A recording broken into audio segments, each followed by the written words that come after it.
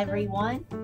Today we hit the milestone of 30 whole episodes on Language on Purpose. Yay! To celebrate, I thought I'd recycle the fun and recap a few of the best bloopers from our guests. A shout out here to all my guests for their willingness to share their bloopers.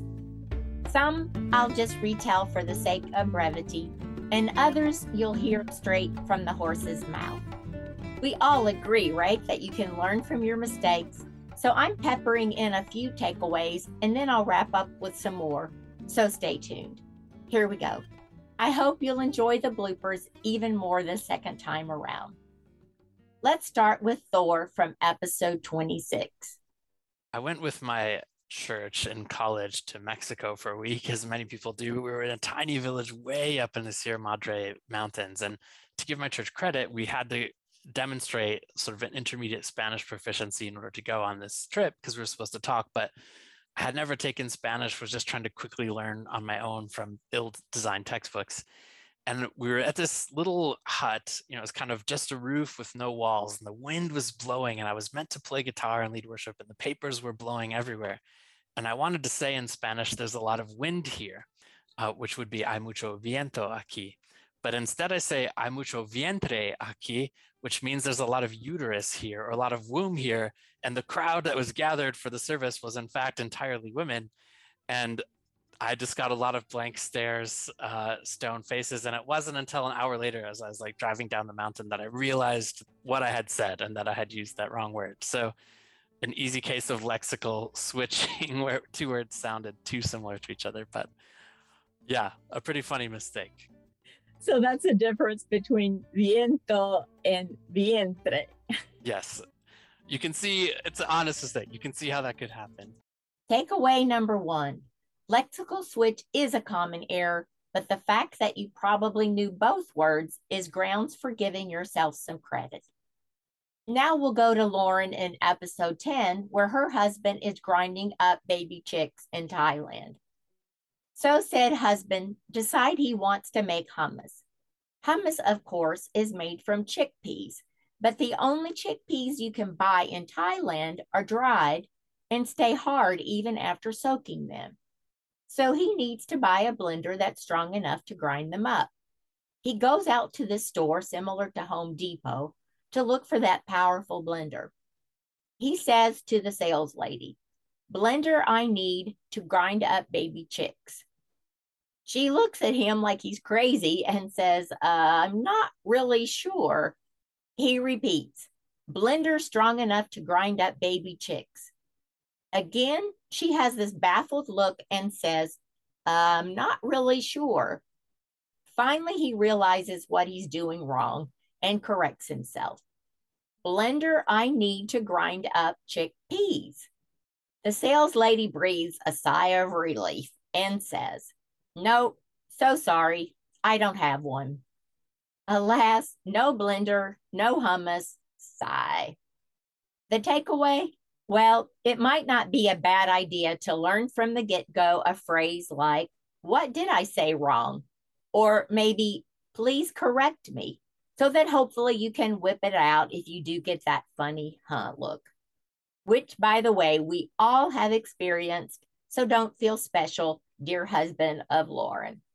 And by the way, Lauren says, and I quote, "I think I was sent to learn Thai just so I could provide some humor for the Thai people." While we're on the subject of food, Natalie in episode 25 recounts the time her mom came to visit her in Spain. She took her out to eat at a fancy place she'd never been to before.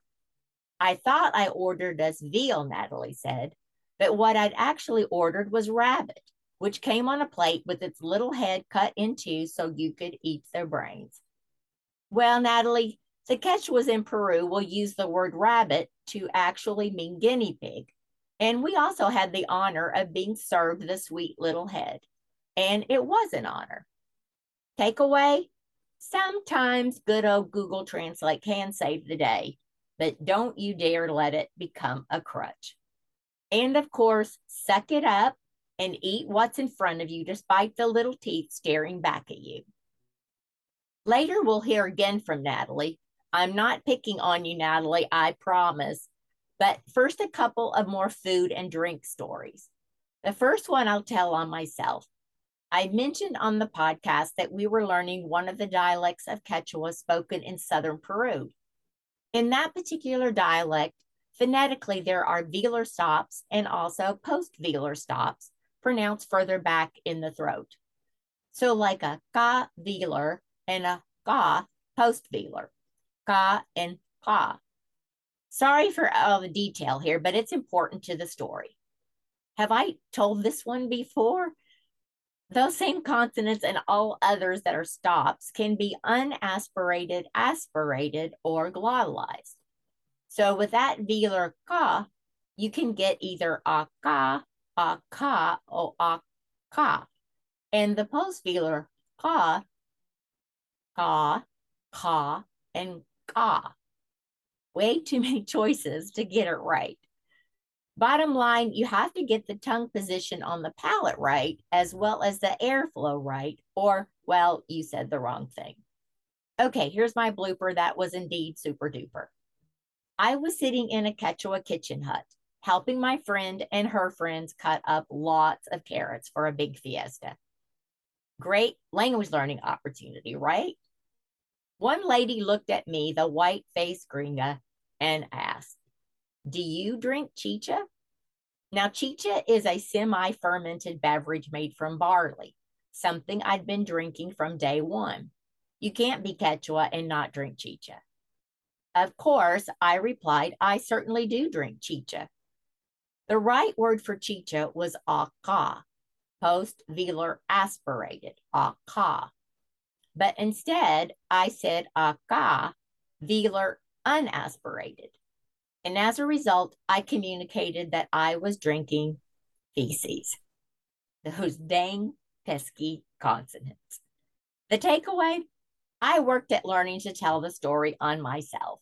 My language ability increased, and so did my repertoire of things I could say in a pinch. Another takeaway regarding phonetic contrast is to set up a drill to focus on the differences.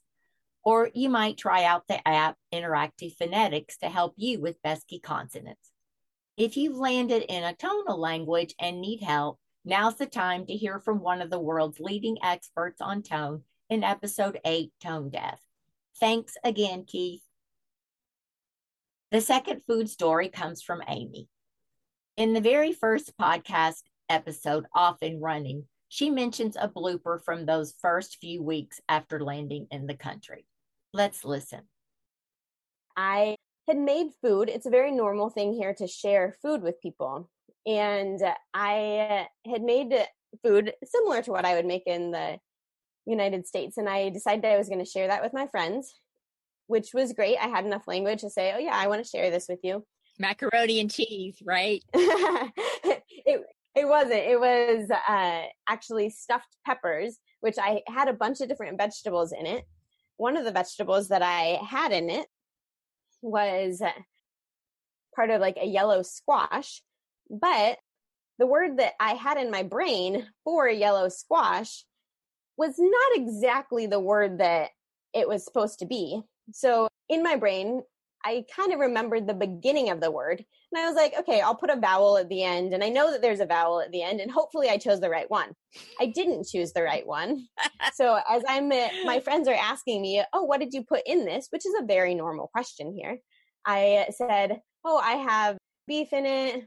I have garlic. I have blah, blah, blah. And then I said, and I have pepper. They looked at me. They knew that I didn't say the right word. They started laughing, but they couldn't explain to me what I had done wrong. They eventually called over another person just because they thought it was so funny. And they're like, oh yeah, they're going to try it too. Tell this person what is in it. So I said the same thing that I had said before, knowing that there was something wrong, but I didn't know a different word to use. So I said the same thing and they laughed again, and they didn't shy away from it because they knew that I wasn't actually being serious with what I said. But I was like, what word am I saying? What's going on? Come to find out, I didn't say I had yellow squash in my stuffed pepper. I had spiders. So I was telling all the neighbors I had put spiders in my food that I was feeding to them. That's great that they asked you to say it again so they could get another round of laughs off of you. It's true. Yeah. It's true. That is something else as a random quick suggestion. Be okay with being the thing that people laugh at. There's oftentimes that I have done things and intentionally been the person to be laughed at. Like I said, I knew that I was saying the word wrong, but I didn't have any idea how to fix it. And I didn't have any idea how to explain to them what I was trying to say. Eventually, I found a picture on my phone, my search for a yellow squash. And then they were able to say, oh, it's not laba, it's labu. Okay. Very different, even though the word sounds similar. But yes, they asked a number of times just so they could get another laugh.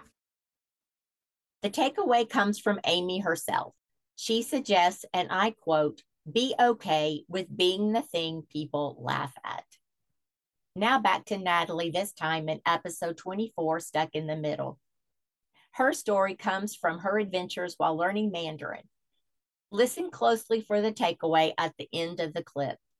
And sociolinguistic concerns in general are addressed by Dr. David Broersma in episode 27, Speak Appropriately. I have one of my favorite stories, and it's not exactly a blooper, but it's more of an aha moment. So I was living in Asia and I was using Mandarin to communicate with people, and I was teaching English at the same time. So I was walking to class in the morning like I always did, and I would see my students and they would say, "Good morning, teacher." And I said, "Good morning." And then they would go on their way. And it's really popular in that place to address your teacher as teacher instead of the name.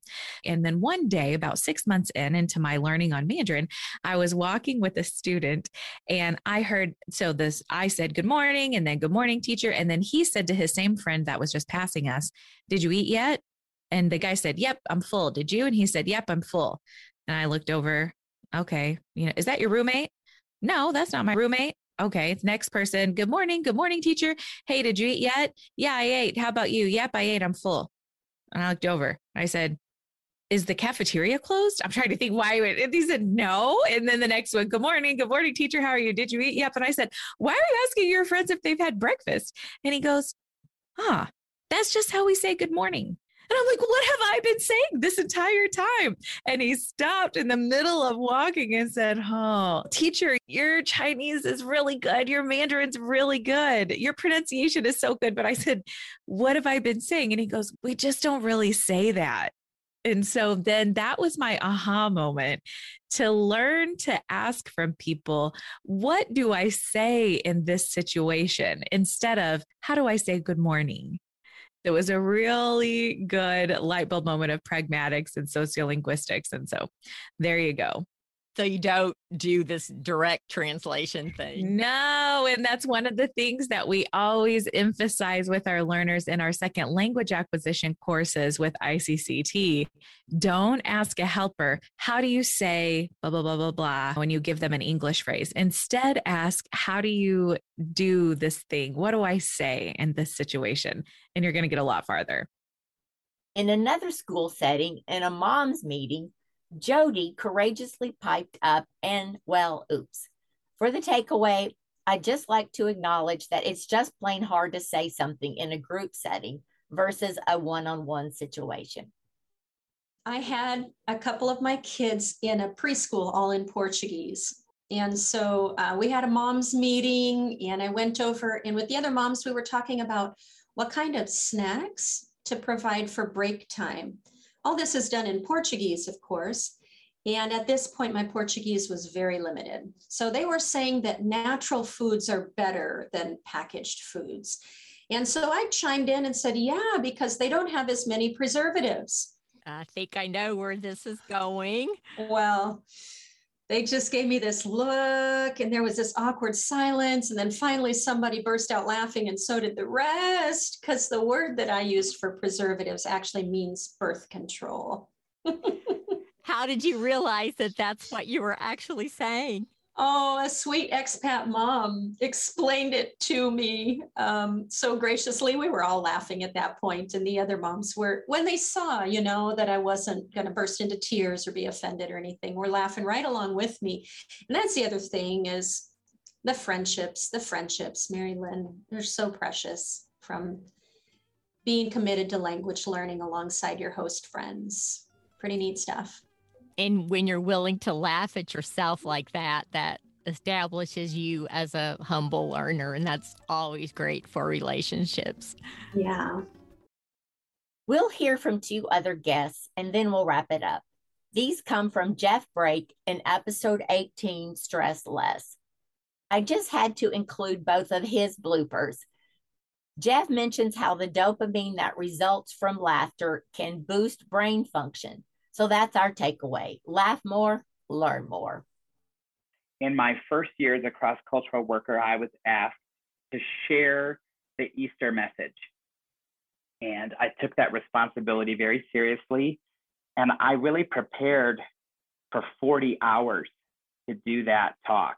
As a sermon. Yes, that's exactly right. That the message was about how the promises of the Old Testament were already fulfilled in the Son. And I was completely ready for this sermon. I had practiced and practiced. The key word, which was repeated over and over again in the sermon, was the word already. And in Russian, that word is уже. And the entire sermon, when I actually delivered it, I said уже. I just said the stress on the wrong syllable. And it is the word barely. So I reversed the meaning of the message. Just a 3-letter word. A couple other silly bloopers.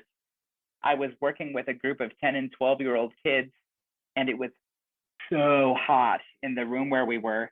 So I asked one of the kids to open the window a little bit. Grammatically, perfect sentence. I chose all the right words. I just didn't know that in Russian, a little bit means go number 1. And I lost control of that class, absolutely. And a final message that just a horrible mistake.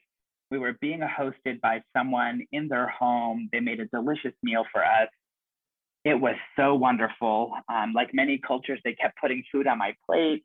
And I was so full, I couldn't eat anything else. And so I wanted to say, oh, the food was delicious. I'm so full. And the Russian word for a man to say he's full is sut. But I held the S a little bit too long at the beginning of that word, not knowing that it was even possible to do this in the language. And instead, I said something like, I have completely wet myself. The opposite effect of what I was hoping for. Thank you so much for your hospitality. I'm so full. And instead, it say, hey, lady, too much food, and I wet myself. I bet they never had you over again, right? Actually, they did, but they told the story over and over at my expense, and I laughed with them. Last but not least, let's join Karen Griffith on the train about 6 months after she started language learning in Europe. I had been learning language about 6 months when I took a train 5 hours north to the capital. After a little while, I realized I had a captive audience in my little train car, and so I decided to try to introduce the man next to me to my friend Jesus. I quickly thought it through in my head and was pretty sure I could come up with enough vocabulary to make myself understood, so I started in. I didn't know the word for way, so I said that Jesus is the path to the Father. I felt really pleased with myself there for a second, until the poor confused man eventually burst out in hysterical laughter. I was crushed that he was laughing at my deep truth. I just got the guts to try and share with him. But then he explained that instead of saying Jesus is the path to the Father, I actually said that Jesus is the Christmas tree to the Father. It's chodnik as opposed to choinka. Say that again. Chodnik versus choinka. So yeah, the most important message I could share, I messed it up big time. But it was just one of my million mistakes, and I never made that one again for sure. The takeaway is something else Karen said, which I really love. You have to make a million mistakes to learn the language, so you might as well go ahead and get started. I hope you've enjoyed this recap of bloopers. It's easy to find the original episodes if you click on menu and click on the title. So after this bit of levity, I end on a more serious note. You know, guys, I think we all may have assumed here that these bloopers just gave the learner a good laugh. And I think they certainly did laugh, but I imagine I didn't exactly ask each one. There was also a good deal of embarrassment, maybe mixed with some shame, at making a dumb mistake and getting laughed at maybe multiple times for the same thing, and maybe resulting in some fear and avoidance. I bet this has certainly happened to you. It certainly has to me. I strongly suggest that you go back to episode 15, Everybody Makes Mistakes, where I match up types of mistakes with practical follow-up suggestions for handling them. Don't let a mistake keep you, a good learner, down. This is Mary Lynn Kindberg, and thanks for listening to Language on Purpose. Find us on Apple Podcasts, Stitcher, Google, and Spotify, and always at our webpage, languageonpurpose.org. Subscribe, follow, download, and you won't miss an episode. Thanks.